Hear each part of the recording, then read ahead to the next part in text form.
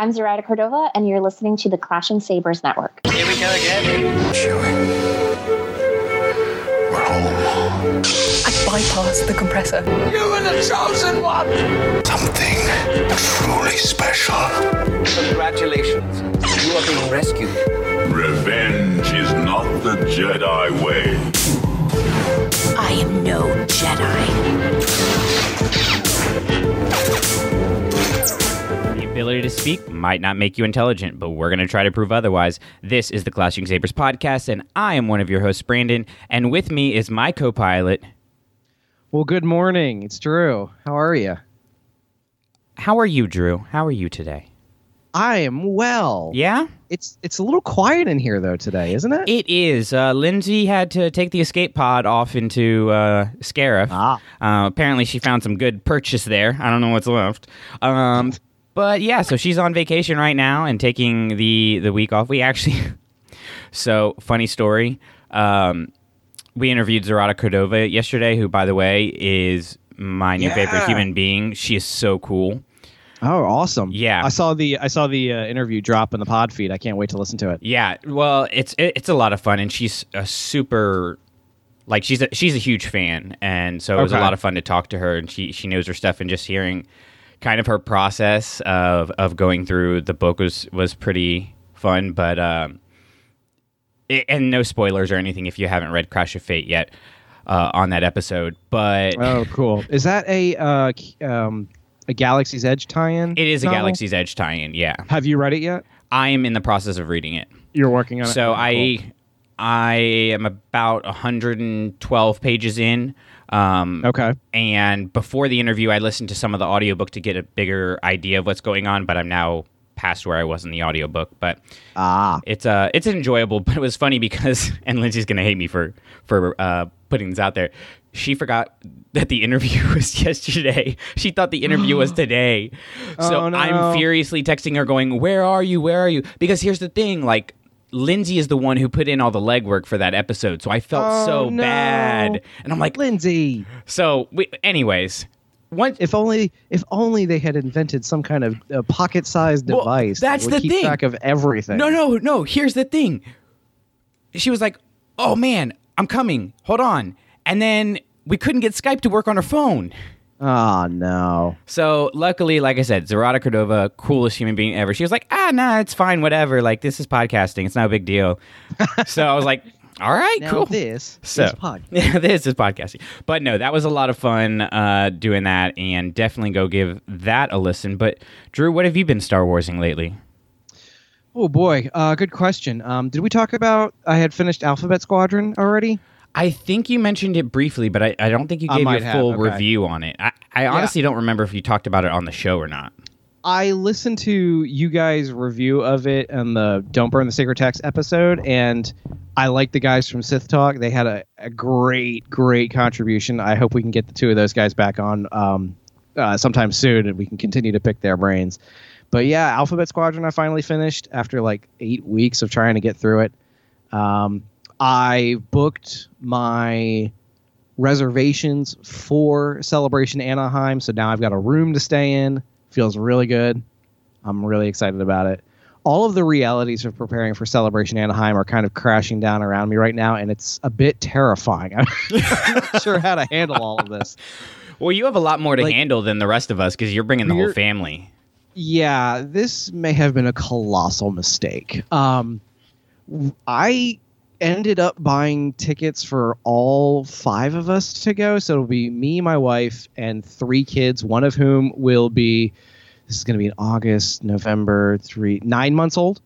So 9 months old, 8 years old, and 6 years old. We're going for 2 days. We're going for the Friday. Is it Friday, Saturday? Or is it? I think it's Friday, Saturday. I think it's Friday, Saturday. The whole shebang is from Thursday to Sunday, right? Right. Yeah, we got the 2 exciting days, the Friday and Saturday passes. And there is a 95% chance that they do not come with me back on Saturday. But my wife said, we'll definitely go day 1. I don't know that I'm going to make it day 2. And I was like, hey, I get it. It's totally cool. But we're going to tie in a Disneyland trip at the same time. So we're going to go do Disneyland like the Sunday, Monday after Celebration. So it's going to be kind of crazy. I don't know that we're going to hit Galaxy's Edge. That's kind of where we are landing right now, is to say if we can get tickets for that, maybe that'd be fine. But none of us are going to lose any sleep if we can't get tickets to it this year. Yeah, it's too much. Like, they're like over $200 a piece. I can't imagine they're not going to be doing the 4-hour visitation thing. It's just going to be too much of a hassle with a crowd like this. Yeah, and especially because it's going to be so many like hardcore Star Wars fans are going to be trying to go. Yeah. Probably especially on those days, after they've already done the con, and you're going to have traffic flow problems, and everybody's going to be looking for every Easter egg. It's going to be a lot. The main reason I'm not going to Galaxy's Edge while I'm out there is because Brooke wants to go with me the first time because she wants to see me geek out, which is why I'm marrying her. But also, like, not a bad reason. No, not at all. Wait a minute, is she not coming to Celebration? No, she's going to be starting her job then. Yeah. Oh wow. Yeah, because Flying Stag. Okay. Because she'll take her final exam to get licensed as a dentist. Then I will turn 30. Then we will get married. Then we will go to Europe and come back, and I'll go back to work, and she'll go back to work, and then I go to California. All in 60 days. So it'll be fun. I may be like one of those zombies from what was that book, Red Harvest, just going through. Oh, gosh. Oh no. But yeah, I had forgotten about Red Harvest. So I worked really hard to push that one out of my brain. I can't let you do that. Is that the first one or the second one? That was the second one, wasn't it? Isn't the first horror book Death Troopers or something? I believe so. I haven't read Death Troopers, and after Red Harvest, I probably won't. But it wasn't bad. Well, it wasn't good, but it's definitely not the worst that the old canon had to offer us. But I'm not its target audience either. I don't really like zombies or horror or any of that. Okay. And so I'm not really sure. I'm not sure it constitutes a horror book. It might be like a dark and bloody kind of thing, but it's not like it's not like slasher 40 film. Days of Night or whatever it's called.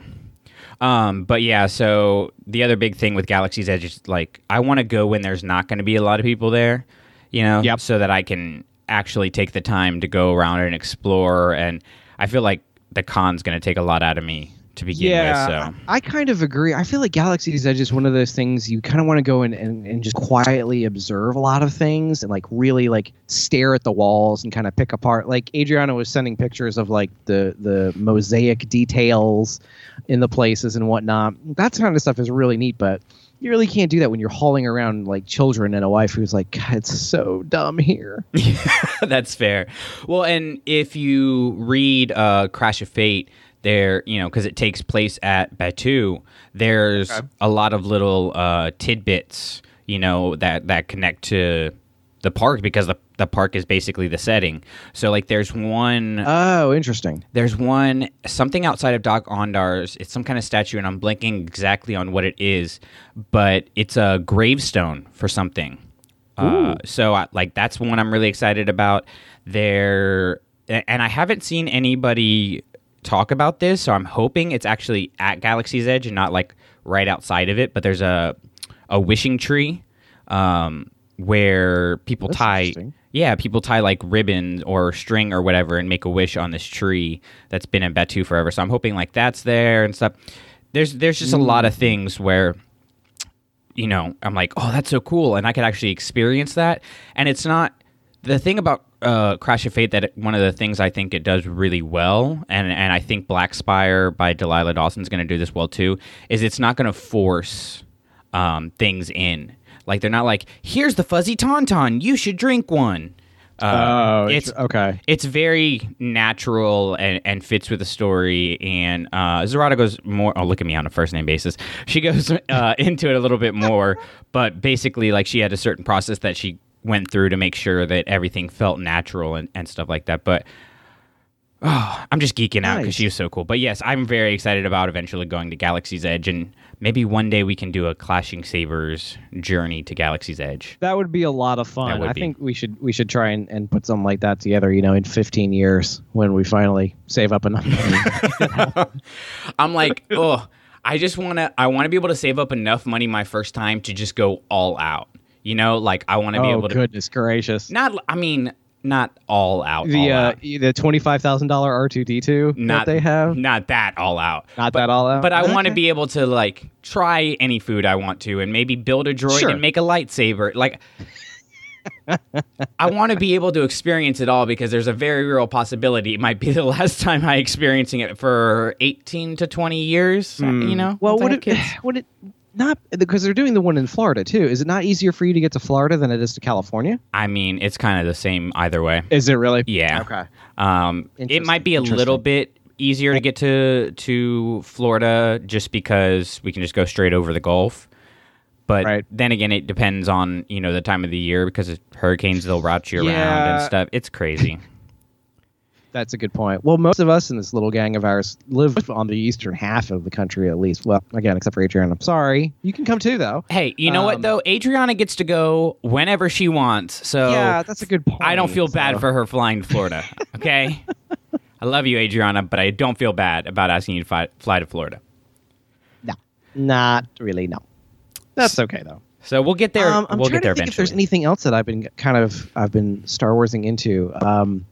My kids have been bugging me to go let them buy new cards. Like they've been collecting Pokemon cards for a while now, and my almost 8-year-old is kind of outgrowing Pokemon, so he just bought his first packs of Yu-Gi-Oh cards today, I saw which that. is kind of interesting. Yeah, I was kind of excited because I remember when that game came out, 117 years ago. But it got me starting to like search for like the old Star Wars cards that I always wanted to collect and never really could back when that game was still in production in the early 2000s. And looking to find like, oh, here's this one card I wanted, and it's 99 cents. Oh, I should order this online. It's like a $10 shipping for one card. Like, oh, this is not a smart decision. Let's scroll past that. There's another like a Star Destroyer. It's like, oh, that's $2. It's $5 shipping. Oh. So it's just like all of these things like coming back when you're a kid, you want to be able to collect everything, but you're kind of limited by your circumstances, your resources, where you're located, kind of the market in your area. It's tough when you kind of grow up and you're the only person who's really into this kind of stuff and you can't really find a way to enjoy it with other people. And so when you re-encounter a lot of these things as an adult, when you have the ability to go and kind of fill in those gaps in your collection, it's really hard not to click that buy now button 100 times a day. It really is. But I mean, I'm hoping that we can kind of do some of those fun things. The kids are kind of getting into the cards, so eventually I'll open them up to Magic the Gathering, and hopefully that'll open up the Star Wars card game after that. But I don't know. It's kind of been an odd thing. I don't want to push them into this obsession, yeah. but I kind of want them to develop it naturally and as much as they enjoy it. So that they could enjoy it on their own, in their own way, in their own time. Do you know which movie of theirs is the favorite, by the way? If you had to guess, a 5 and 7-year-old, now what Star Wars movie is their absolute favorite? Keep in mind we have, all of them in 5 different versions. Okay, first of all, have you shown them Revenge of the Sith? Not 100% of it. Okay, so then- 'cause- we've seen the first half because the back half of it is still a little intense. yeah, and that would have been my go-to just because there's a lot of lightsaber duels and flashy battles. But we're going to try that one soon because my again, the 7-year-old is very sensitive to things. He's easily freaked out, easily terrified by very mundane, non-scary things. I feel So you, bro. that whole ending is not going to go well to watch. Anakin / Vader burn to a crisp. It's not going to go great. I'm gonna go with episode 1. Oh, you're close. You're Yeah? close. The favorite thing that we have to put on the most often for them is the Clone Wars movie. Oh, okay. Not Attack of the Clones. Okay. But the Clone Wars movie, that the 4 first episodes of the Clone Wars series that they released in the theaters, that's their favorite one. And I know it's very disappointing to all of us. But the best part about that movie is the scene where Anakin jumps from droid to droid. He's like, Oh, yeah, he's yeah. doing the Jedi jumps and he stabs him with the lightsaber each time he lands. That's their favorite part. It blew their minds the first time they saw that. I was like, guys, this is not a good movie. What are you doing? They loved it. They absolutely love it. Their second favorite one is The Last Jedi. Can't tell you why. Okay. No idea why they love The Last Jedi. Both ends of the spectrum. I know. I think it's the Porgs, honestly. I mean, again, I feel you, bro. Right? It's always the Porgs. Because I'm a glutton for punishment, and I will literally buy, chewed gum that has Ahsoka on it. I was at Half Price Books the other day, in a shock to no one, and they had the Clone Wars novelization, the movie novelization. So I got that. Oh, no. So I'm gonna read that. I don't know what's gonna happen. I'm so sorry for your loss. I may not make it back. Send a rescue team in after you. No, it's funny because you were talking about like wanting to get stuff from your childhood, and those are the things that I really remember. Were the books, the Young Jedi Knight series. I'm trying to collect all of those without buying any online, because that was my gateway into Star Wars literature. So I've got about how many of them are there? I think there's a ton. There's like there? 14 or 15. It's middle teens. It's not as much as you would think, but it's a lot harder to find them than you would think, because it's always the same like 3 or 4 that I find, like Lightsabers, Shadow Academy, Shards of Alderaan has been showing up a lot lately. Okay. So, so how many of them do you have? I have about 7 or 8. Okay. So you're not far from it. I'm not far from it, and I'm really, really trying to get them all without buying online. Just for it gives me a fun little something to challenge myself, Yeah, that chase kind of scratches that adrenaline itch in the back of your brain. But when I go, of course, I look at all the Star Wars books, and I like going back to the younger reader section and seeing if there's anything cool in there, and just seeing some of the books that I read when I was a kid. Like I got the Episode 1 journals. Do you remember those? I think so. They had one for like Obi-Wan. They had one for Anakin, Padme, and Darth Maul. Did they have a Darth Maul one? They did have a Darth Maul. Here's the thing. What does Darth Maul write in his journal? Well, the Anakin and Padme ones were like the glossy, nice print pages, and then the Darth Maul one was like just the regular print book. It was just very weird. It was just 1 out of the 3. But I got Anakin and Padme. I'm probably never going to reread them, but I just want to be able to show my kids, like, this is what I had when I was... Oh, that's okay. You sit it on your shelf, and you're like, I have this thing. Yeah. No one can take it from me. And then there's things like the Glove of Darth Vader series. Yeah, I remember that one. Oh, I remember being so excited about getting those books when I went to the library. I was like, oh my God, new Star Wars books. And then I read them, and I don't even remember anything about them. I just remember throwing up in my mouth a few times. Like that's... Oh, good grief. I mean, they're so bad. There used to be, when I was in like middle school, there was a mail away service you could get, and I can't remember what it's called now, but you got like a book in the mail every month, and it read kind of like a choose your own adventure book. Oh yeah. But it came with like a D6, and you would read like 3 pages, and then it would make you roll, and depending on what you rolled equaled success or failure, and you got to turn to certain pages. And I can't remember what that was called.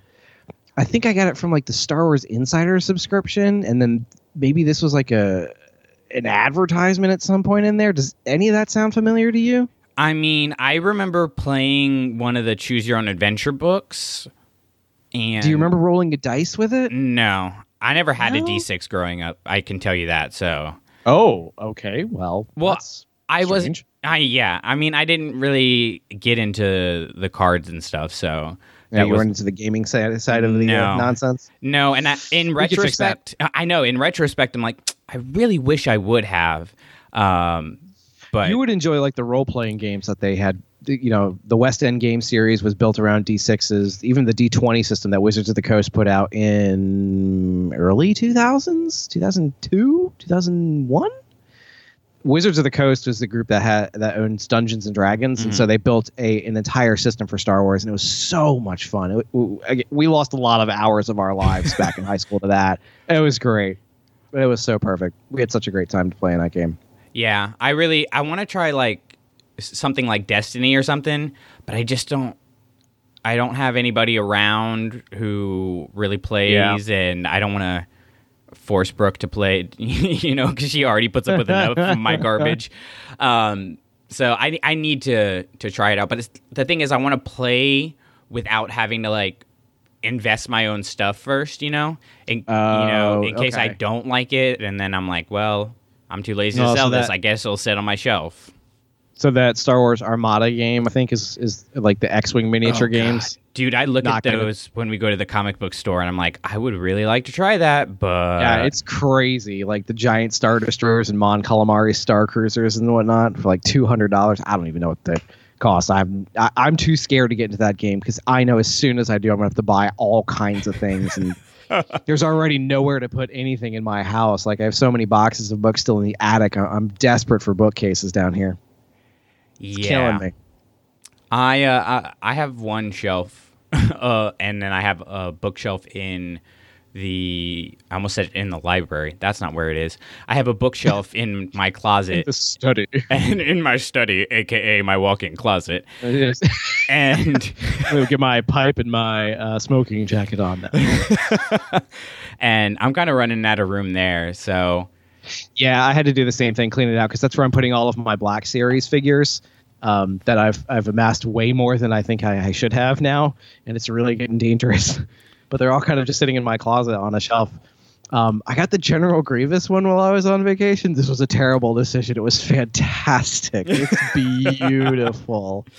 I adore it. It's one of those that the packaging is larger than the normal Black Series boxes.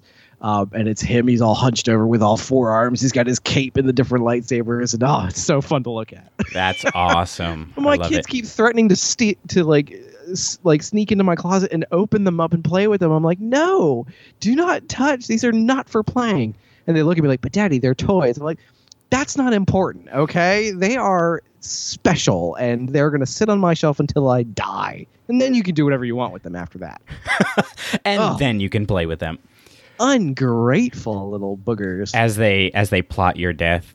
What can we put in his oatmeal? I have cool stuff. I'd want to steal it from me too. But speaking of cool stuff, we have some cool stuff to talk about in... Oh. Do you know where we're going? I have no idea where you're going. But please, lead us on. Ladies and gentlemen, cue the intro music. Happy beats here, buddy. Come on. I'm with the droid on this one. I'm with the droid on this one. Happy beats here, buddy. Come on. Happy beats here. I'm with the droid on this one. Happy beats here, buddy. Come on. Happy beats. I'm with the droid on this one. Buddy, come on. Because I'm a great podcast host, I forgot to tell our listeners what we're talking about today. We're going to be... what are we talking about? We are talking about George Lucas and all the George Lucas films and all the things and the stuff. All right? So not in lieu of, but we've gone through all 6 of the George Lucas made Star Wars films. We skipped Clone Wars. Of course, we've done... That's a good point. We should go back into that maybe after all of this madness is over. But God. Maybe after I read the book and we can do a side-by-side analysis. Oh, that's a great idea. I mean, I'm liking it more and more. So anyways, we're going to talk about the 6 George Lucas films and kind of the impact that they've had and the themes and everything. So for our Happy Beeps section for this week, we are actually looking at toy production across all of the Star Wars films and TV. So from 1978 on to 2019. And here's my question for you, Drew. All right, hit me. You have 1978 to 2019, so you have lots of options, so think carefully. Good Lord. What year had the most toy production? Oh, my goodness. Out of all those individual years? Okay, let's logic this out. We know that the first couple years had troubled production runs. So, I mean, there was a lot that was produced. But we know that it got off to a rocky start. They had that whole Christmas collector's pack where it was just the cardboard backing and it said, save this and you'll eventually get toys, something like that. We know that the late 80s and early 90s were kind of rough, but they kind of kicked back up during the Renaissance. But with the Disney purchase, I feel like that's really where things accelerated. Well, that's hard to say because those prequels were pretty cash driven too. Are we talking? All right, let me ask a couple clarification questions and see if we can do this. When you say the most toys, are you talking about the most different kinds of toys that were produced, or are you talking like the volume? So here's kind of the difference. Straight volume. Are we talking about? Okay, so you're talking about like there's a particular year that had something like 6.9 million toys produced. Is that what we're talking about? Well, different types. Different types. Okay, so this is so it's the former. Yeah. So this is like there were 17 different Darth Vaders produced this year. Right, but it's not like broken down into like. But you've got a total value of. Okay, so you've got like in this year, several thousand different kinds of toys were produced. Okay, that helps. So now we're looking at a broad spectrum of characters, and I'm gonna say that. Oh, gee, this is tough. Let's see. Force Awakens came out in what, 2015? I'm gonna say. Oh boy, this is really tough because I want to get it right. I'm going to say 2016. 2016 is the year that had the most toy versions produced. You were so close. Really? So close. 2017. No kidding. Yes, 2017 had over 700 different kinds of toys produced. 2015 had roughly 630, 640, and 2018 had about 690. So that's so what is it? The top 3 years or just the three most recent years? Yeah, the top 3 is 2017, 2016, 17, and 18. Yeah, and that's insane. You've got to consider the fact this is all 5 animated shows, all 10 movies that are out so far. So, wait, all 5 animated shows. What? Rebels, Resistance, Clone Wars. What am I missing? What did I say? You said 5. Oh, Droids and Ewoks. That oh yeah, because I'm sure there are a lot of droids and Ewok toys produced in 2017. Well, I'm just saying they exist somewhere. Yeah, on eBay for $2 and $18 shipping. Yeah, no kidding. All right, so then here's another challenge. Which year do you think was the lowest number of toys produced? Now that is an interesting question. I think it's going to be the opposite end of the spectrum, though. I think it's going to be like way closer to like 79 is my initial reaction. Now, don't pin me down on that one yet. Let me think about that because Jedi came out in 83. It probably wound down after that. I'm going to say 1985? Yeah, final answer. 1982. Oh, wait, what? By like a hair. 1982 and 1984 are like I'm literally moving my cursor as we speak, like trying to measure which one's lower. Really? Yeah. There was almost no A New Hope production.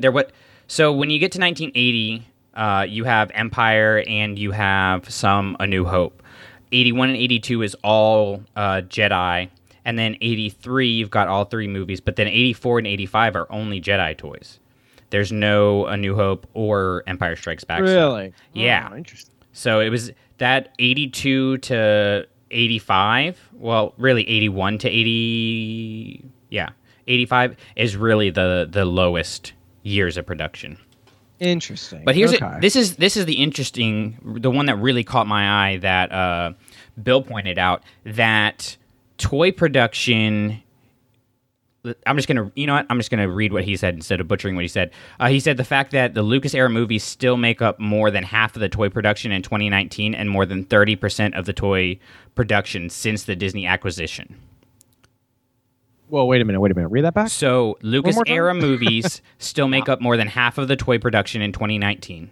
Okay. So this year that we're in now, the year of our Lord and Savior C-3PO. And took a twist there at the end I was not expecting.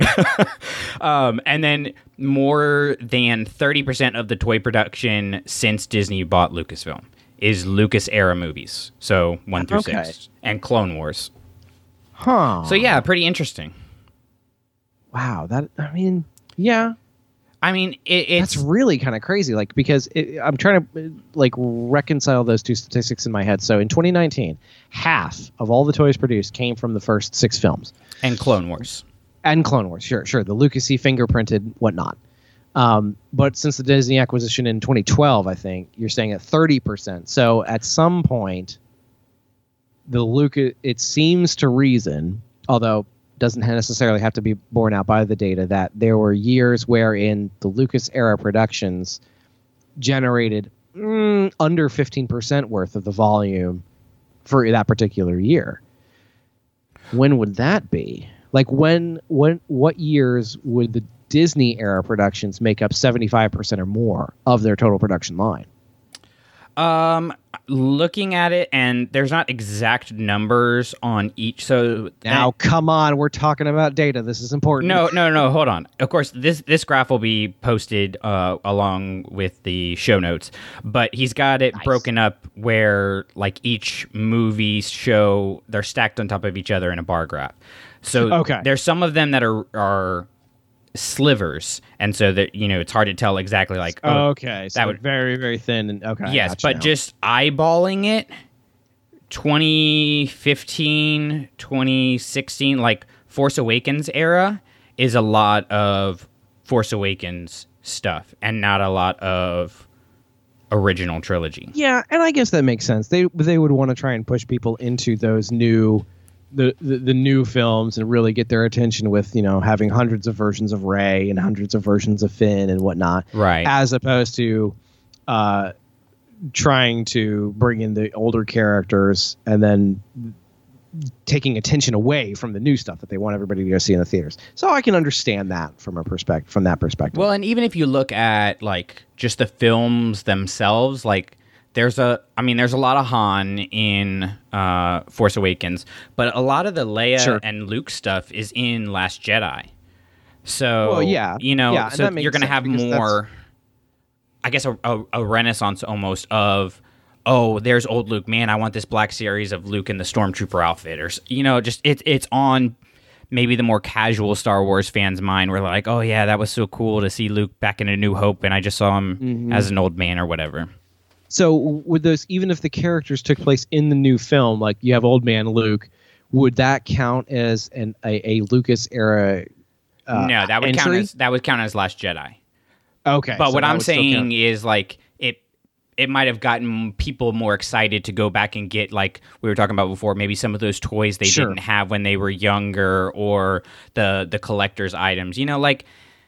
It's like when Clone Wars will come out and there'll be a resurgence of Plo Koon. It's going to happen. I mean, Dave Filoni's going to make it happen. Let's be honest. The Plo Koonaissance? The Plo Koonaissance. I like it. I really wish we could make that the title of this episode, but it has nothing to do with what we're talking about. So, well, I can give you some Plo Koon trivia. Go for it. Back when he was first introduced, well, not introduced, but when his first appearance, which I can't remember, was his first appearance. His first appearance must have been in Phantom Menace, right? Not Attack of the Clones? I'm 90% sure, yeah. Okay. Back then, he was supposedly the only Jedi on the Council who still had a red lightsaber. In, like, the comics or what? No, like there was mention, and I can't remember the source material, so I may have I don't think I made that up. But at some point, he still had a red lightsaber. I want to say one of the cards had that in its flavor text or something like that. Let's do a quick Plo Koon. How do you spell? Oh, you know what? It's Plo Koon, not Kloon. Yeah, I was about to say, you're getting a little crazy with your L's there. Calm down. Well, you know what? Okay, we'll have to come back to that because it's not immediately coming up, and I'm wondering if I have constructed that in my brain.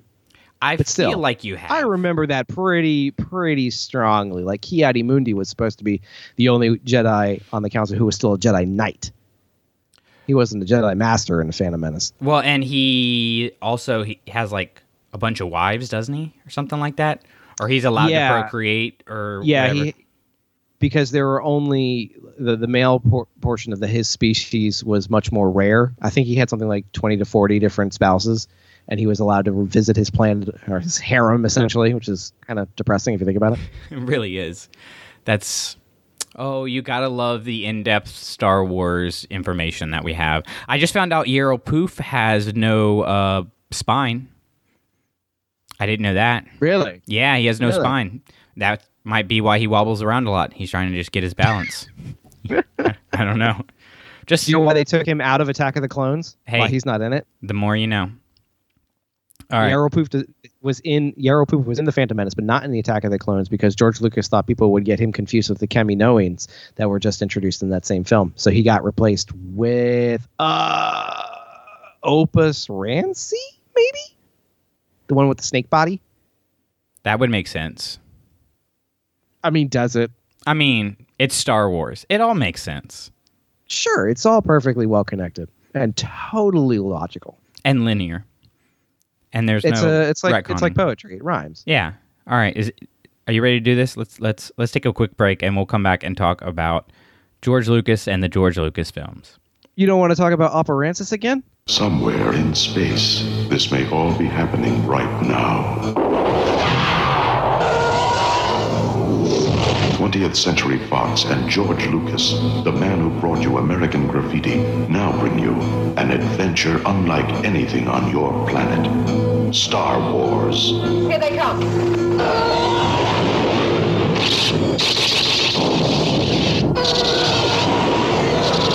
Coming in too fast. The story of a boy, a girl, and a universe.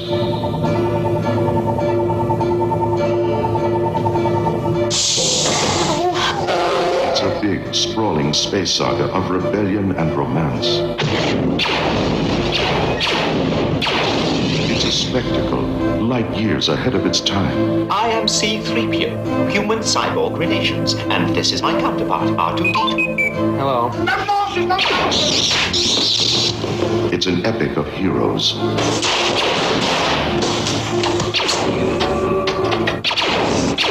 Good luck. And villains. And aliens from 1,000 worlds.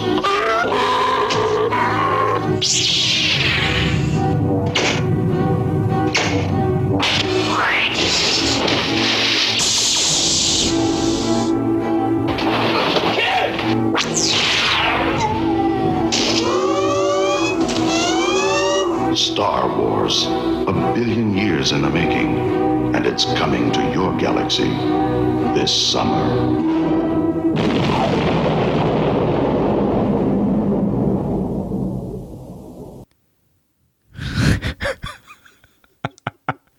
All right. It is the snake one. I was right. Okay, good. All right. Let's see. We are at... Damn, we're at 35 minutes already. Yeah, we don't have to go long, you said. Remember that? I know, but it's kind of fun going old school like this. Oh, yeah. All right. You ready to do this? 1 second. All right, I'm good. All right. And we are back, and we are talking about George Lucas and the George Lucas films that came out in the past, because it's Disney now. So Lucas would have been... I didn't really know where I was going with that. Lucasfilms would, of course, be the prequels and the original trilogy. We're not going to dig into Clone Wars just because that's a rabbit hole that we don't have time to go down. And we're, of course, not going to talk about Solo or Rogue One, even though we have covered them in our top 3, bottom 3. So we're just sticking to the 6 Lucasfilms. And I guess I want to start off with kind of what was the impact that you think, A, George Lucas was trying to have in making these films, and B, what is the impact that he did have in making these films? Interesting. It'd be interesting to kind of compare and see where the two things are different. I think that what he was going for is pretty well documented in establishing new fairy tales for kids, basically. And I think that's a perfectly legitimate exercise. I think that's most clear in A New Hope.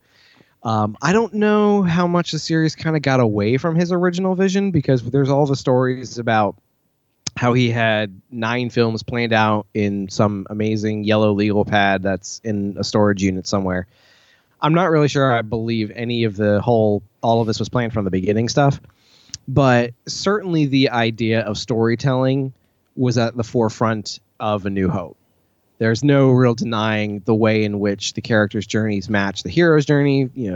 Joseph Campbell's work, kind of detailing the steps in which major characters throughout history in stories have all kind of taken. They all kind of follow the same, hero's journey, the hero of a thousand faces kind of thing. And I feel like it worked out really well. A New Hope is a really good representation of that. I think it sticks to that really well and kind of supports that mythology, and even became one of the examples that Campbell would quote in his works. So what do you think? Is there anything, what else could there possibly be? I think it evolved into that. I don't think Lucas set out with the intention of making new fairy tales because originally he wanted to buy Buck Rogers and make Buck Rogers, and they wouldn't sell him the rights to make the film, so he decided to kind of make his own. And I'm not super familiar with Buck Rogers, but the basic serial format I don't necessarily think fits the description of a fairy tale as we would think about it in our modern context. Okay. And a lot of, we've read, we know stories from the original drafts of Star Wars, and it was very different from what we ended up getting. And like you said, a lot of that was because of finding Joseph Campbell. So I think he had an idea more of the feel that he wanted to go for when it came to the original trilogy, and then kind of worked his way to executing it, and then kind of tripped and fell in a happy accident into Joseph Campbell and fairy tales, Maybe. I think kind of like what you're saying, where he had the vehicle by which to tell a story in mind, that Flash Gordon kind of space operatic adventures, mixed with the swashbuckling of the Errol Flynn era movies as well, I think is all pretty apparent, especially in A New Hope. It's definitely that film definitely shows the strongest tendencies there, and maybe that stuff, maybe the vehicle to tell those stories was there, and then just the actual message of the stories that he wanted to tell kind of developed as he put the whole film together, maybe. But the way you have the pureness of all the characters, everybody is not necessarily one-dimensional, but Luke is the way he is, and he is gung-ho for the good, and Vader is the ultimate embodiment of bad, and all of these kind of things are very stark and very clear in that one particular film. That seems very, very easy to line up against the kind of fairy tales and whatnot that the kids didn't have, or well, I wouldn't say that they didn't have, but maybe just weren't in production as much as in previous years. Yeah, they weren't at the forefront. And this is kind of like a new, and I've always kind of thought of them as kind of the new fairy tales that came out of this time period. It kind of, I think that approach kind of drops off as the other films come out. Empire in particular, Return of the Jedi, I feel like kind of returns to that, and the prequels certainly return to that fairy tale feeling to me in the way in which they are crafted and executed on. But I think that Empire and Return of the Jedi, because they had so many other voices coming in and adding to the story in ways that I think that Lucas approved and some he did not approve of, really taking what he built in A New Hope and either building it further upon it or trying to take it in different directions. And I think that's kind of why those movies look so different from, if you look at all six as a whole, Empire looks so different from all the rest of those films. Jedi kind of returns to the Lucas helm and direction very purposefully, I think. Yeah, I would agree with that. And I think, when you bring new people in, they're bringing different, I guess, points of view and their particular style into the Star Wars galaxy. I don't think, like, for example, I don't think Irvin Kershner was trying to make a fairy tale. I don't think that right dialogue was and of course I wasn't alive then, so if I'm wrong, like, correct me, but I don't think the dialogue was like, oh man, there's Star Wars, there's this new fairy tale for kids, like it is now as we look back on it with 42 years of knowledge and the hero's journey becoming more popular and people being able to talk about it on a grander scale. So I think when Kershner came in, it was more just let's tell a good story. It was a much more character-driven story. It's much more what happens next. Yeah, and it's the... I mean, Which is not bad. I love it. No, not at all. Empire is great. But I think it was like the 3-act structure. I don't think Kirshner was like, oh, we're on this point of the hero's journey. But I think Agreed. I think it naturally evolved to where it does hit all of those points. And even if you go to the prequels, it hits all of those points in just a different way, except for, of course, you know, the part where they become the hero. Anakin kind of dies there at the end on the bottom of the rung. So let's go ahead and go through each of the 6 films and just do a quick discussion of the theme or themes that we think are most prevalent there, and then we'll kind of look at the 2 trilogies individually and as a whole and see kind of what connects these films. So let's start with The Phantom Menace, and, you know, much beguiled, but I love it. What do you think the big theme for Phantom Menace is? Well, that's really tough. I think that Phantom Menace is probably the film that changed the most, in my estimation, during this whole multi-month revisit of all the films. It definitely has kind of gone up in appreciation. I definitely liked it more this go around than in previous years. So I really liked what I could find in Qui-Gon. I think that his character played a lot bigger role than I ever realized before. So that was a lot of fun to kind of rediscover that. Common theme, you know, kind of underpinning element that what is this film really about? Part of me feels like that one of the main things that this film is really trying to get at is how you make decisions. How do people come to their conclusions and act on the decisions that they make? I don't know, because this film does not feel super connected to the rest of the movies to me. And I mean that only in the sense that if you were to watch all 6 of these back to back to back to back, what does this film give us that affects 2, 3, 4, 5, and 6? And I don't think it's nearly as much as the other films impact each other. We'll get to that as we go down there. But I feel like it kind of sets the ground rules for understanding the way in which a lot of these characters make their decisions. I think it tries to give us a frame of reference to say, okay, this is the way the Jedi are behaving. It's not good. The way they should be behaving is like this one particular character. And because the whole film is not acting the way this one character is acting, you will begin to see the consequences of those decisions. Does that make sense? Because, I mean, I think the angle that I would put it on it is really the difference between right and wrong. And I think that goes with how we make decisions, because this is, I mean, it ends up having galactic impact, you know, but this is a more intimate, contained story for the Naboo people. And, you know, like you mentioned, Qui-Gon is this beacon of who the Jedi should be, and he does what is right because it's right. Like, he doesn't question it. He knows it's right, and he does it, and he has lines he's not willing to cross. Like, he'll wave his hand and manipulate the dice to make sure that Anakin is the one who's going to get freed, but he's not going to try to, you know, hold a lightsaber to Watto's throat to tell him to let Shmi go too. Even though probably that would have ended better for everybody. Well, I mean, he didn't come there to free slaves after all. Okay, great, thanks. What do you think about if they had, if you could go back and remake these? I was thinking, wouldn't it be better to kind of make The Phantom Menace kind of like an anthology film and call it like Qui-Gon Jinn, a Star Wars story?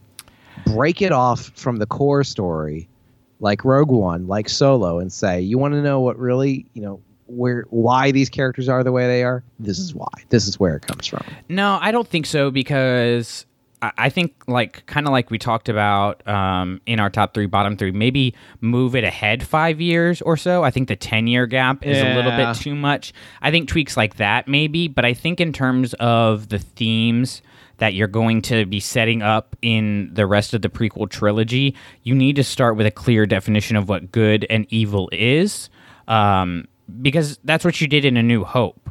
You know, Phantom Menace just puts a flashier, you know, edge on it because it's the era of the Republic. But I think I think seeing how easily evil in terms of Palpatine gets a foothold in and is able to manipulate good people like Padme, who are doing things with the best of intentions but are not being given all of the information, is a very powerful message of that. But I mean, I think definitely Qui-Gon is, the more and more you watch the movie, becomes a more important character. And if you read Master and Apprentice, it really ramps that up more. Have you read that one? Yeah, I did read Master and Apprentice. So there's the scene in there with him and Yoda, minor spoilers, where they're having the disagreement about the slaves, and Qui-Gon wants to do something to free the slaves, and Yoda says, like, this is not our mandate, like, we can only do what the Senate tells us. And I think then when we get Qui-Gon in The Phantom Menace and he meets Anakin, he has that extra motivation of, like, I let this go once before, and I can't make that same mistake again. Whereas the rest of the galaxy is starting to repeat those mistakes over and over again, and that's the big problem with the Senate. I mean, yeah, I think you've got a good point there. I don't know that it does kind of the same job that A New Hope does at all. I think they're vastly different in what they're trying to do. So I'm not sure I would put it on the same playing ground as that at all. Well, I don't think the same playing ground in terms of, like, honestly, even the weight of the story. I think A New Hope definitely carries a lot more weight, but I just think in setting up, okay, these are the good guys and these are the bad guys. If you look at it in a trilogy style format, it kind of works like that. But yeah, and that's kind of an ongoing struggle that I have, especially with the sequel trilogy movies, is how do we judge these kind of entries when we know that they are not yet in themselves complete and fulfilled? Are we allowed to, and should we be able to look at them not only as individual films of 2 hours and a couple minutes in the end, or do we have to look at them in context of the entire trilogy in which they are a participant therein? Like, Force Awakens is a lot of fun. It's great. It's incomplete, though. You can feel it. Last Jedi is great, but I feel like there are portions of it you're like, what are we doing? Why are we doing this? It's not giving us this particular thing you're giving us doesn't have anything for me to really chew on. But again, a lot of that comes from the fact that we don't know what the last chapter looks like. Now, A New Hope is the only film in here that was strategically designed to be by itself. Like, it was designed to be a self-contained story that completes the entirety of the hero's journey and gives us whole characters, whole events, arcs, completion, everything. It's, start, middle, end. Done. Great. Wonderful. Like every other movie that we have, basically. That was its job, and it does a really good job like that of doing that. The rest of the other 5 films that Lucas is creating are all chapters in a larger story, which makes it much more difficult to clearly on the film's individual merits really give them as good a grade as we give A New Hope. Absolutely. I would totally agree, save for Empire Strikes Back. Because no. Because I was going to say, clip that. My ringtone. I absolutely agree. A New Hope definitely was like supposed to be a one and done, without doubt. Like, history will tell us that. It was designed to make that okay. Absolutely, without a doubt. I think Empire is an interesting case because, it was Star Wars 2. It was a sequel, and, in an era when sequels weren't a big thing like they are today, and universes weren't really a thing. That's a good point. If Empire had fallen flat on its face, there's no Return of the Jedi. So you had to... Absolutely. 100% agree. You had to tell a story as complete as you could for a middle chapter, and I think Empire does that, where I think if you look at Last Jedi and Attack of the Clones, they're very much designed to leave you on a cliffhanger. It would have been terrible if we got Empire and we're like, oh, wait, Vader is Luke's father and we never found out anything else. But if it made $15, like, they're not going to make Return of the Jedi, whereas Disney came in and, hey, we're making a whole new trilogy. Same with the prequels. If The Force Awakens had flopped or Phantom Menace had flopped, they're still making those other 2 movies. Well, okay, you're not wrong about that, but I think the one thing we're overlooking is the fact that Empire Strikes Back still expects the audience to have done significant homework before you watch the film. Like, if you're watching Empire Strikes Back without any kind of context of A New Hope, you do not get what's going on. Think about how crazy it would be when Obi-Wan shows up as a vision to Luke on Hoth. You'd be like, what is happening in this film? There are so many things that would not make any sense. Like, how does he grab the lightsaber? Like, what is that all about? Now, you do get some of the Force stuff filled in when you get to Yoda, but I think there is a significant amount of extracurricular knowledge that the film expects you to bring in. Like, now, granted, Star Wars is probably the one series where it's okay to presume that, because at that point, literally everybody had seen it. So it's not an exaggeration to say that the average moviegoer was going to go into Empire Strikes Back with sufficient knowledge, having experienced A New Hope 3 years before. That's fine. But still, if by itself, in a vacuum, The Empire Strikes Back is the first and only Star Wars movie some human being ever sees, it's not going to work out nearly as good for them as it does for the rest of us. And I don't think we discount that, because it's still a part of a series at that point. If it cannot stand on its own, it only stands within the context of this is chapter X of Z, then it's difficult to judge that on its own merits, and maybe doesn't stand up, again, structurally as well as A New Hope does. Now, Empire's still my favorite one. After having watched all of these again in the past couple of months, it's still the best film. Don't get me wrong, but it does indeed lean on that knowledge you have to bring into it. Yeah, I don't know that anybody else. I don't know that any of the other films expect you to bring as much knowledge and are as successful in ending their story in the same film. Like Phantom Menace, well, maybe Return of the Jedi. Because Return of the Jedi expects you to bring a lot of information and it has to wrap things up. That's fine. But I don't think any of the prequels wrap up their stories nearly as well as the original trilogy films do. No, I would agree with that. So let's go ahead and move to Attack of the Clones. It's a hot mess and you should just never watch it. God, I hate you. Good night, everybody. So for me, the theme of Attack of the Clones is real love versus obsessive love. You know, I think Anakin has that obsessive love, which is very unhealthy, whereas I think Obi-Wan legitimately has a healthy love for Anakin. I think, honestly, it comes down to that the line when Padme and Anakin are eating on the refugee ship, and he says, you know, compassion is love. What's the... I'm compassion or unconditional love. Yeah, he kind of defines this. Oh, geez. Basically, he says like unconditional compassion and unconditional love are the same thing, and we're terrible Star Wars fans. Yeah, and everyone in the theater goes, "What? No, they're not." But I mean, I think that's the thing is like, where does love go from healthy? Where, like, in episode 1, we see, in my opinion, we see the purest form of love that we've seen, maybe only before that, you know, Return of the Jedi, but probably the most pure love we've ever seen with Shmi and Anakin, and her letting him go. Like, that was the most difficult thing she could have done. And then to see that love lost... you know, of course, when Shmi dies in this, and then how he kind of projects onto Padme that loss to the point of becoming obsessive over her in a very dangerous way, I think is kind of the message that Attack of the Clones is bringing us. Yeah, it's difficult for me just because the film also encourages us to accept the heroes. Like, to say, these are your heroes, these are the good guys, and you can tell that they're all bad at what they're doing. Like, they're not successful in maintaining or establishing healthy relationships with one another. But yet the film holds them up on this pedestal. Like, these guys are great, and you're going to want to be like them, and they're going to inspire you. And it's like, but they're terrible people. Like, they're not healthy at all.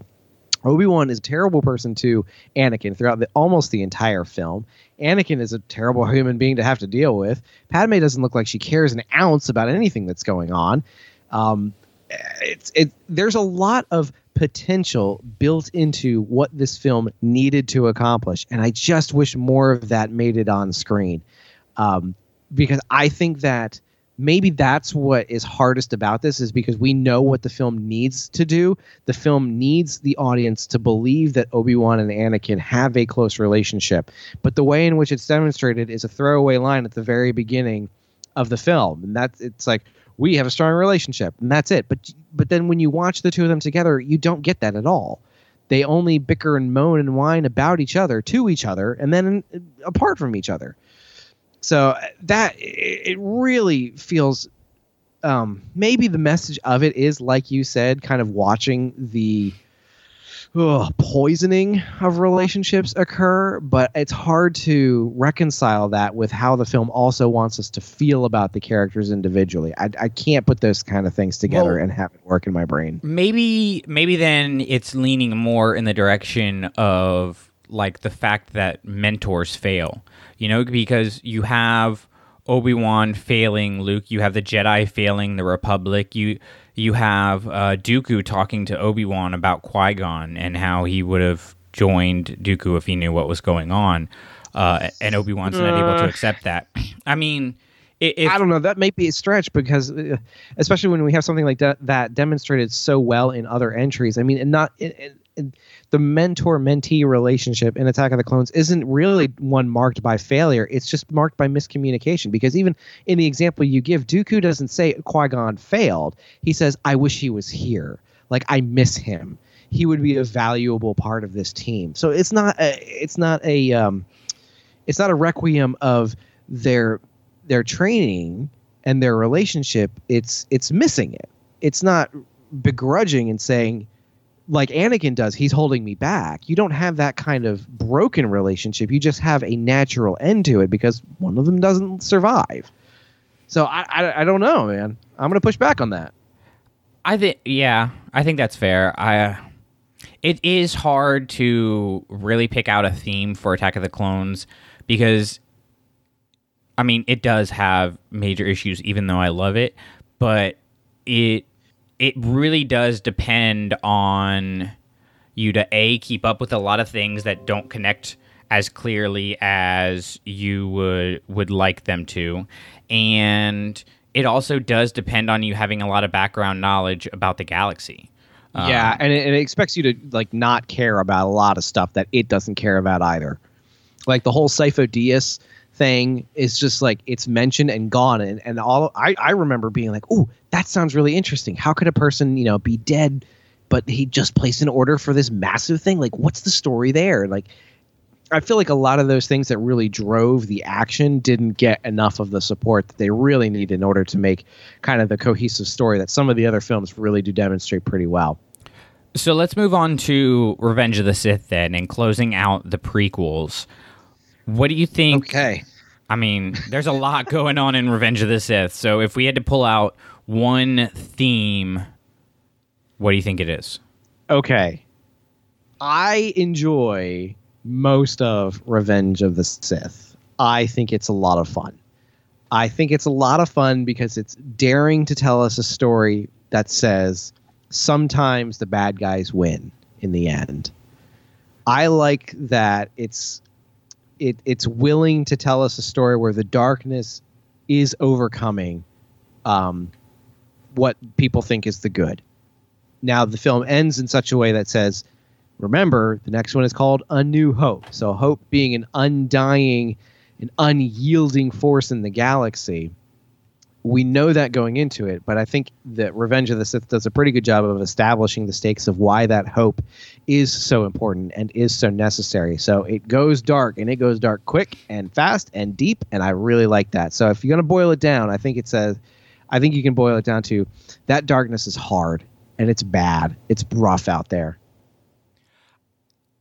I definitely, I dig that. I think there is that shot of hope that all Star Wars has, like you're talking about. I think that's something that we'll get to again with Empire, and we're not going to cover it on this show, but Last Jedi.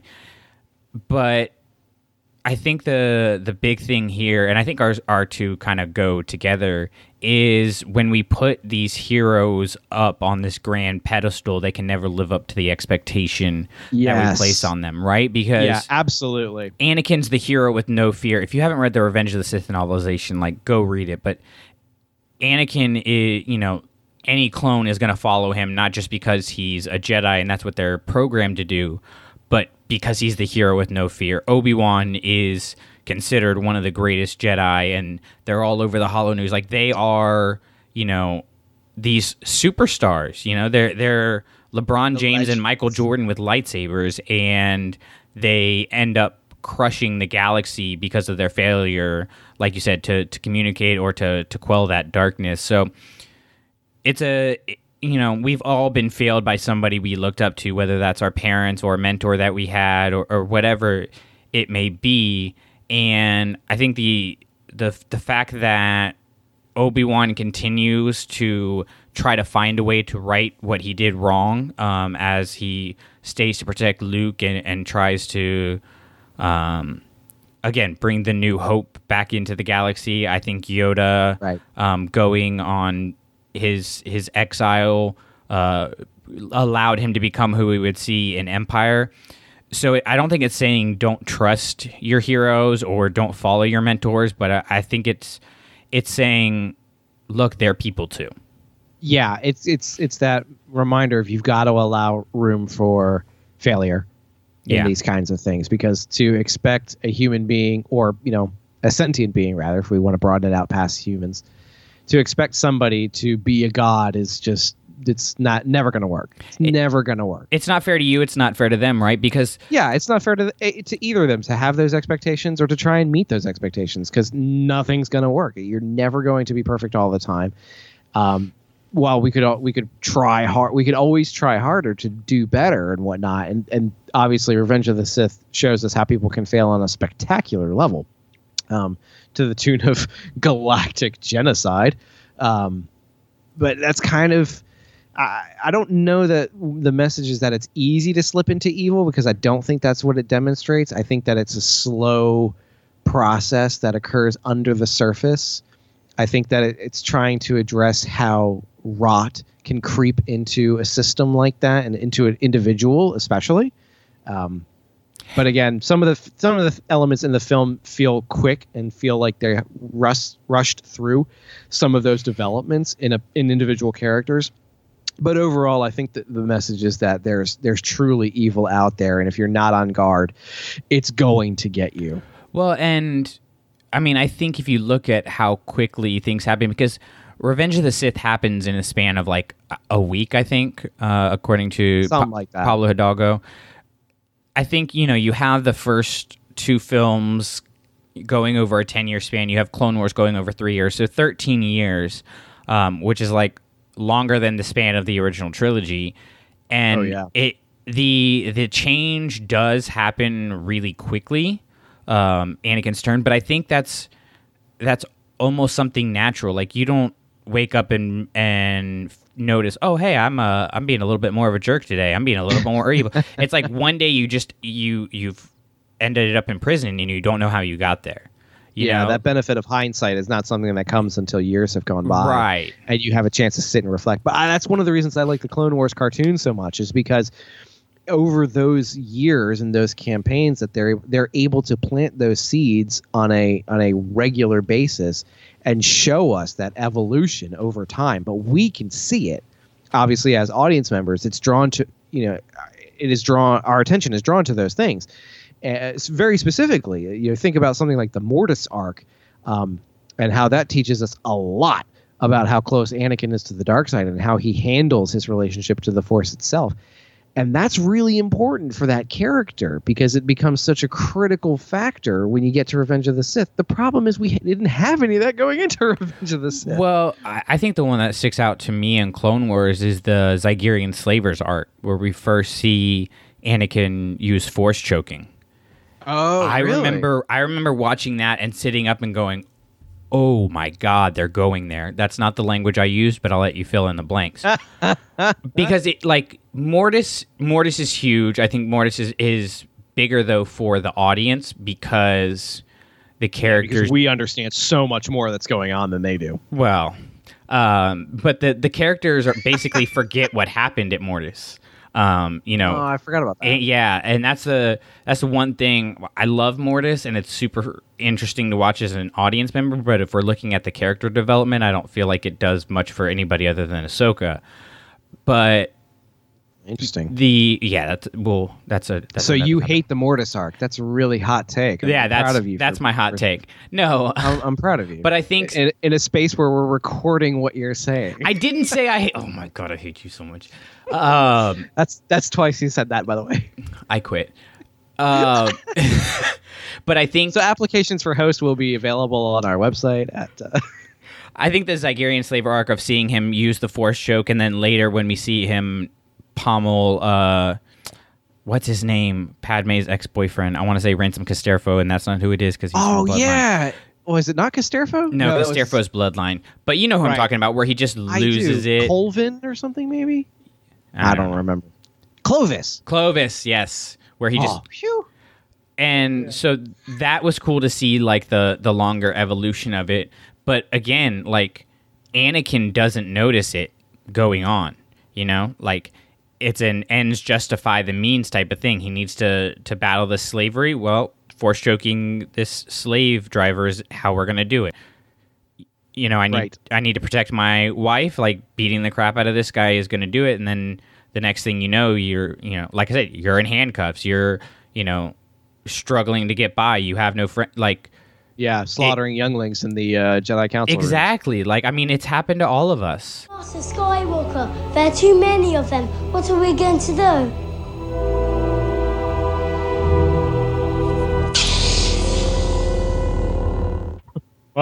What? Wait, hold on. Anyways, moving on. Let's go to A New Hope. I feel like we kind of crushed this one already. This is kind of your new beginnings, your hope reintroduced to the galaxy. Yeah, absolutely. Yeah. I think we've hit that one enough. All right, so then going to Empire, I think Empire is a little more interesting because it does have more of that dark element to it. Yeah, it's so good. So what do you come down on? What's the major theme of Empire Strikes Back? It's really hard to kind of boil these things down. In my notes, I put life is rough. And that definitely describes what happens to all of our characters in this film. Like everybody loses something. Nobody comes out in a better position at the end of this film than they went into at the beginning. Han is frozen in carbonite. Luke is physically and mentally under attack. Vader had a chance to reach out and reclaim his family, and he lost it after hunting him down for so long. Leia has no idea what's going on. She's able to open up how she feels, and then the man is taken away, and then she's like trying to recover from that. It's just, oh man, everybody's in a bad spot at the end of this film. But I like that there's honesty in that. I mean, fairy tales are great. Fairy tales give us hope and they can inspire us to great things. But I feel like we need warnings about what's ahead in life too. We need to be told that not everything is going to be sunshine and puppies, because that's just simply not what's going to happen. There's no magic pill to avoid those bad days. And, if you're willing to live with blinders on, maybe, but I don't really think that counts for anything. I think if you're willing and interested in living a life that's fully grounded in reality, then you have to understand that bad things are coming. And the question isn't not, how do we avoid it? It's how do we manage it? Well, and how do we keep the hope alive, right? Because... Yeah, exactly. Like, how do you pick up and move into tomorrow knowing that today was terrible? Yeah, because, at the end of the day, like, we talk about Empire ending, on a down note, which it definitely does in the larger scale of the story, but that final scene is very hopeful, Yeah, absolutely. And I'm so glad that they keep that scene in there where, the reason that they have this hope is built on, number one, they've come together as a team. Leia and Luke have been reunited. Lando's now been added to the mix. They trust him. The family is still there. They still have each other and they have a plan, so that kind of like coming together really drives home the message of doing this on your own is never going to work. The only way in which we're going to make it through any of this is if we do it together. Well, and there's also the element of, appearances can be deceiving, or don't just follow your first impression of someone, because you have Han, who originally looked at Luke as just this ridiculous little farm boy who didn't know anything, and now he's, encouraging him as he goes on to fight the Empire. You have the relationship between Han and Leia, where in A New Hope, Han kind of was being the playboy and Leia was not letting her guard down. And in Empire, you start to see that Han, while he still, does it like nagging her like a little kid on a playground, you can see that he cares about her more. You can see Leia letting her guard down more. I mean, the big one, of course, is Vader, supposed to be the most evil man in the galaxy, and he's our hero's dad. So I think that element there of, appearances can be deceiving is something really important, because, I mean, even if you look at Vader, the fact that in A New Hope, he was the big bad. We got the mention of the Emperor, but there was no threat from the Emperor. And then in this, we see this dude who, blew up a planet bowing before somebody else. It comes in all aspects in terms of, like, on the good side, on the bad side, in terms of right, in terms of wrong, in terms of what we want versus what we need. All of those aspects, I think, have an element of what you originally thought this was, this isn't. Yeah, from like a story construction standpoint, I like that all of these characters have the same thing happen to them. They all end up, like we said before, they all end up worse off, and they all have to play by the same rules. They all exist in the same universe together, and it feels like a very cohesive thing that's put together where there's no like grand puppet master behind it in this film, at least. There's not one person who's like, everything has gone exactly as I have foreseen. I think that's kind of a weakness of some of the other movies, is that when you have one character who, no matter what happens, seems to be immune from consequences, and this is magically what he planned from 20 years ago. I don't really think so. It kind of takes away from what the other characters are experiencing, because it's no longer as genuine anymore. If there's an easy way to avoid consequences, and the way in which to do that is to just be evil and snarky and whatever, then that would only spur people on to follow in that same footsteps. But Empire is really good at demonstrating, no, these consequences are universal. Everyone's going to run into roadblocks and difficulties and disappointments and failures, and all of these things that we all individually struggle against. It's not individual, it's universal. All of these things we all bump up against, and it's something we need to expect. So what I heard in there is Palpatine is a Mary Sue. Is that what you're saying? I'm not really sure I have a good definition of Mary Sue anymore. I know. I just like using it whenever I can because it's so diluted. No, I just don't understand anything anymore. I don't it's Twitter. Don't even try. Okay, yeah, I definitely don't understand Twitter. I think you do that already. No, I think you're definitely on point there. Listen, I am not good at the internet. It's just not. I'm no good at it. So let's go to Return of the Jedi. I think this one. I think the theme here is merchandising. No, never mind. Well played, young man. Well played. I think you have, of course, the element of the Ewoks versus the Empire and nature versus technology, and I think that's more of a commentary rather than a theme. So taking that one aside, what do you think the big theme of Return of the Jedi would be? Well, this one is probably, again, some of these films have really changed in my estimation in the past 12 months now that we've been doing this revisit and really digging into it. And while The Phantom Menace has risen the most in my estimation, Return of the Jedi, certainly I understand fundamentally different now than I did previously. And I think that Return of the Jedi, the main theme here is introspection. Self-evaluation is important and required. because of the journey Luke goes on in this film, shows the danger of pride and hubris and thinking you've got it all together and thinking you're in charge. I think this film wants all of its characters to stop, breathe, and look back at yourself and say, what are you doing? Because almost all of them have this moment where they feel like they're in control and they feel like they know exactly what they're doing, and then it all goes wrong.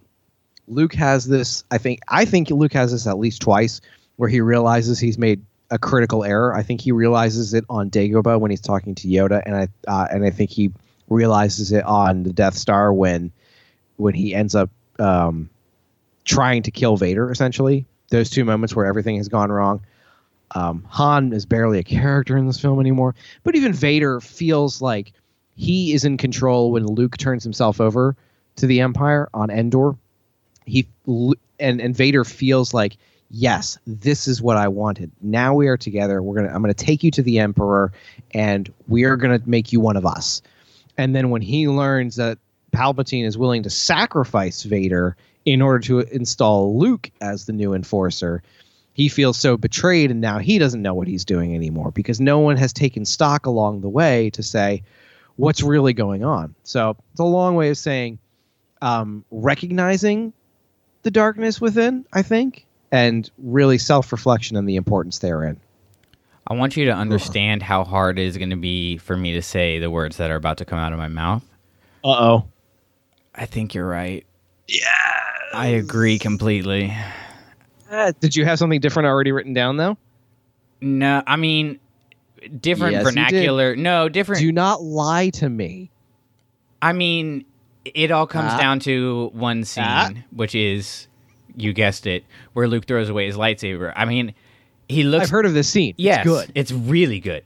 But no, I think, him looking down in his hand and seeing himself becoming the evil that he is trying to destroy is just the epitome of that. It's the exclamation point on the end of what the whole movie is doing.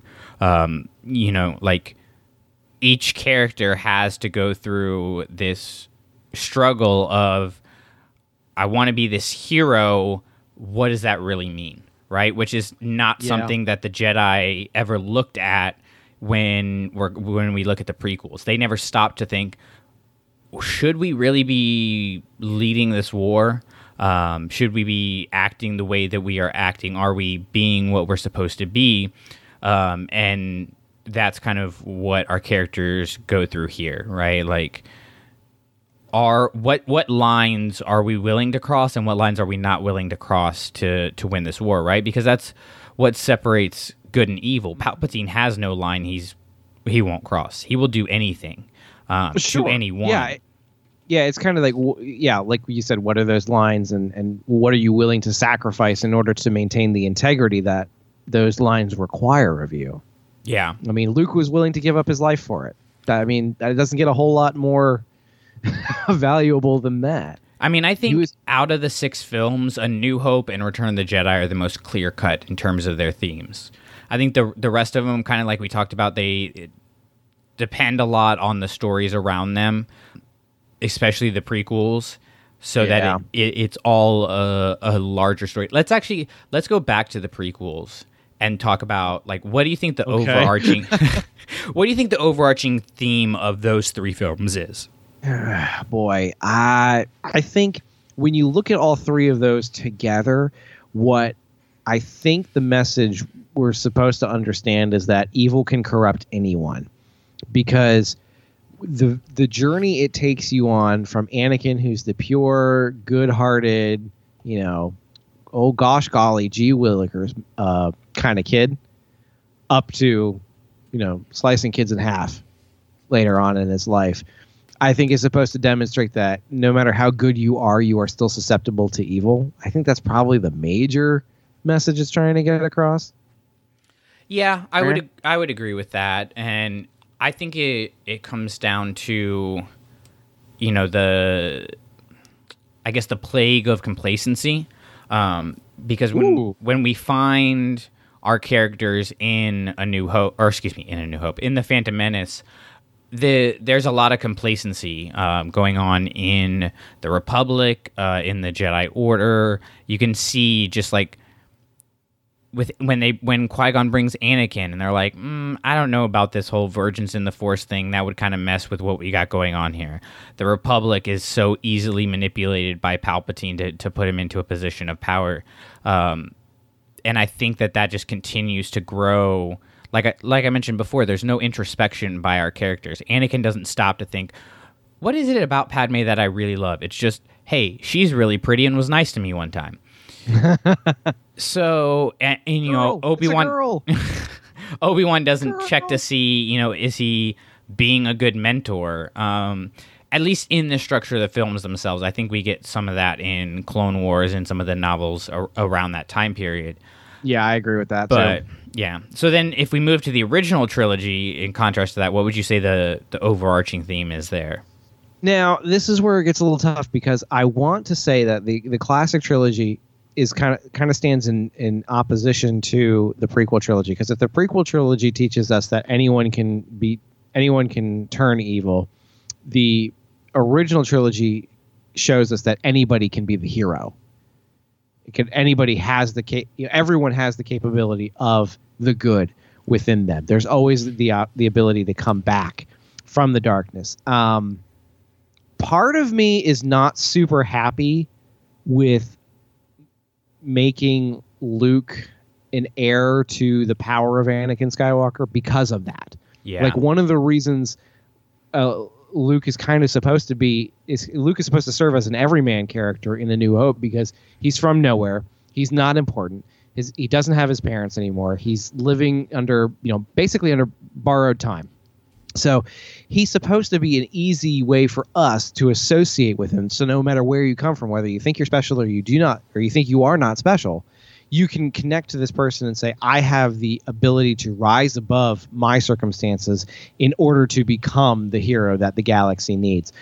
Now, if you give him a history that comes pre-prepared with, superpowers and flying abilities, and your dad was once the galaxy or the hero of the galaxy, I feel like that muddies that water a little bit. So it's hard for me to reconcile these two pieces together into one cohesive story that way. But I don't know, maybe that's inherent in the story itself, but I think it kind of demeans the value that A New Hope intended to give us, 42 years ago, whatever it was. I mean, to an extent, yes.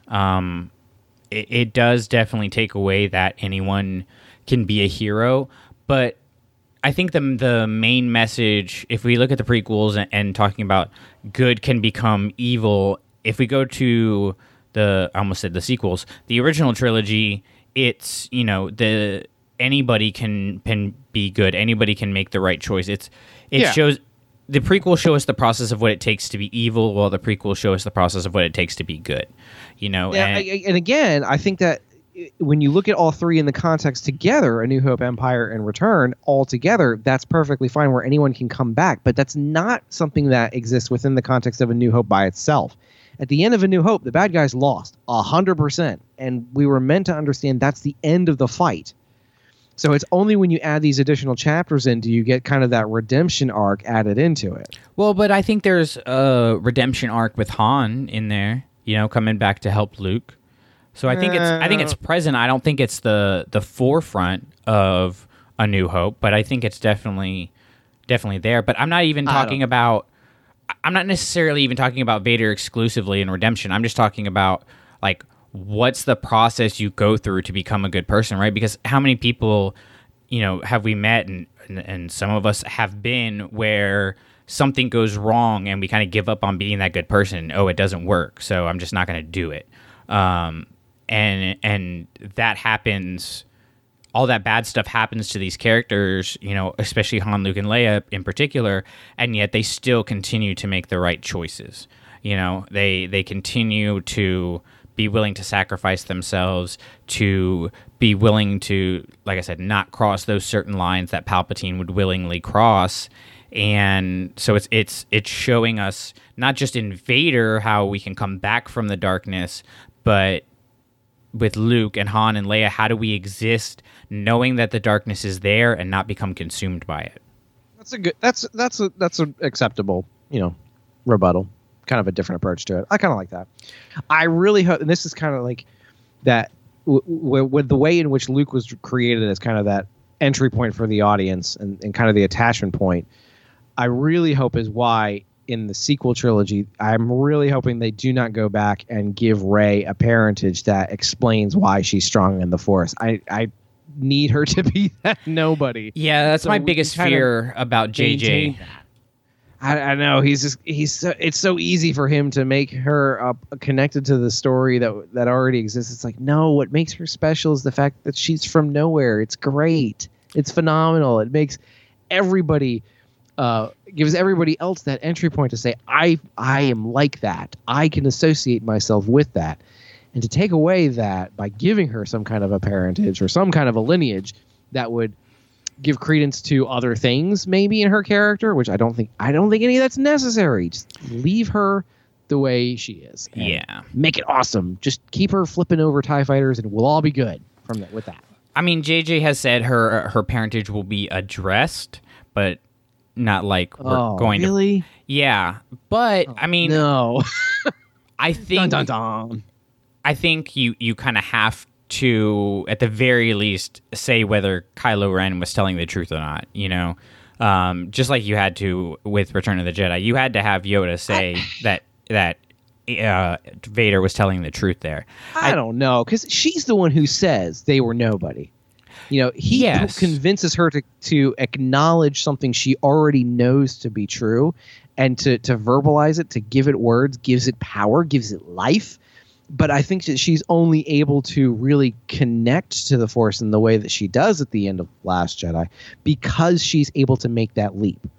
I mean, the dark side is very deceptive, but I think that her experience in that underwater cave was really important for her to understand that it's like your past is not where your strength lies. It lies right here today. And even the dark side is trying to say, don't worry about that. You've got what you need, and it's this vengeance. It's this. You can take a place in the galaxy.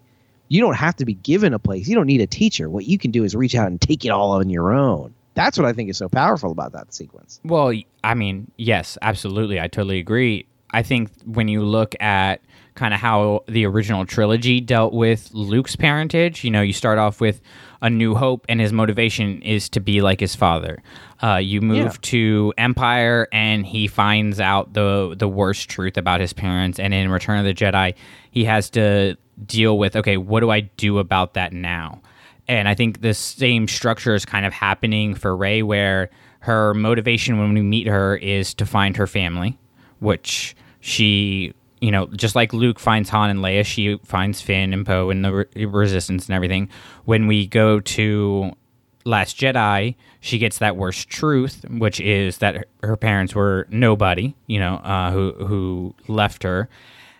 And yes, she admits that, which is what's going to make 9 really interesting, because if it followed the structure, then 9 would have to be, her dealing with the consequences of that parentage. But like you said, she's the one that said it, which I think is going to be, we're not going to get just another repeat of Luke finding out the truth about his father. I'm right with you. I don't want her to be of anybody's lineage. I think that's just the absolute worst thing they could do. That said, because I'm on summer break for like another couple of days and I have too much time on my hands, I came up with a crazy theory. All right? Oh, no. I absolutely don't think this is going to happen, but I want your opinion on it. All right, go for it. So Anakin was created by the Force. Go with me. Go with me. Buckle up. You might want to buckle up, baby. All right. By Palpatine / Plagueis, it's debatable who did that, but he was created by the Force. I won't even say the midichlorians. I'll just say the Force. Okay? Just for you. Deep breath. So what if Luke created Rey? Now, I don't think he would have done it on purpose, but what if in an effort to quell the darkness in Ben Solo, he tried to do something that eventually created Rey to be the light to meet his darkness. So Rey would be another Virgins in the Force, another either virgin birth or just being born out of nowhere. So she's nobody from nowhere. Wow, yeah, that's out there, dude. I mean, it's real out there. It's not going to happen, but no, that would be bad. That would not be cool. I don't disagree with you at all. I'm glad you put your disclaimer on the front, because if you were like, okay, I figured it out, guys. Oh, Gather no. around, children, and I shall tell thee the tale. Oh, boy. It was just a crazy theory that popped in my head, and, I was like, how would that work? Oh, boy. Again, too much spare time. So let's look at 9, and from the themes that we've discussed in Lucas's story, which one do you think is like, this is a lock, this will be a theme in episode 9? I think it's going to be the overcoming the darkness thing. We're going to get a resolution to it. I think at the end of it, we're going to have one less dark side user living, personally. I think that's what's going to happen. We're going to see the falling apart of the evil order. The regime change is going to occur. And I think at the end of it, we're going to have a lot of happy, smiling faces. We might even have a medal ceremony. That's what I'm thinking is going to happen. Ooh. All right. I mean, it would make sense to me. If you think about it, actually, before you jump in, and I'm going to cut you off. If you think about it, it could rhyme with the Phantom Menace, where they're all standing, like you have all the characters lined up at the end of the film after a parade, and you have a giant glowing peace orb exchange hands. Wouldn't that be sweet? And Chewbacca just lifts it up and says, peace. And we're like, what? He could talk the whole time? The whole time. He looks at the camera and goes, yeah, that's right. and I've got some things to say. And then Luke wakes up. Oh, wow. All right, I'm going to close this out with my one-word analysis of what's going to happen in episode 9. Oh, wow. One word. If you say Bendemption, I'm hanging up. Okay, well, I was going to say that, but... Rendemption. There you go. It's happening. You're a terrible human being. I've been called worse.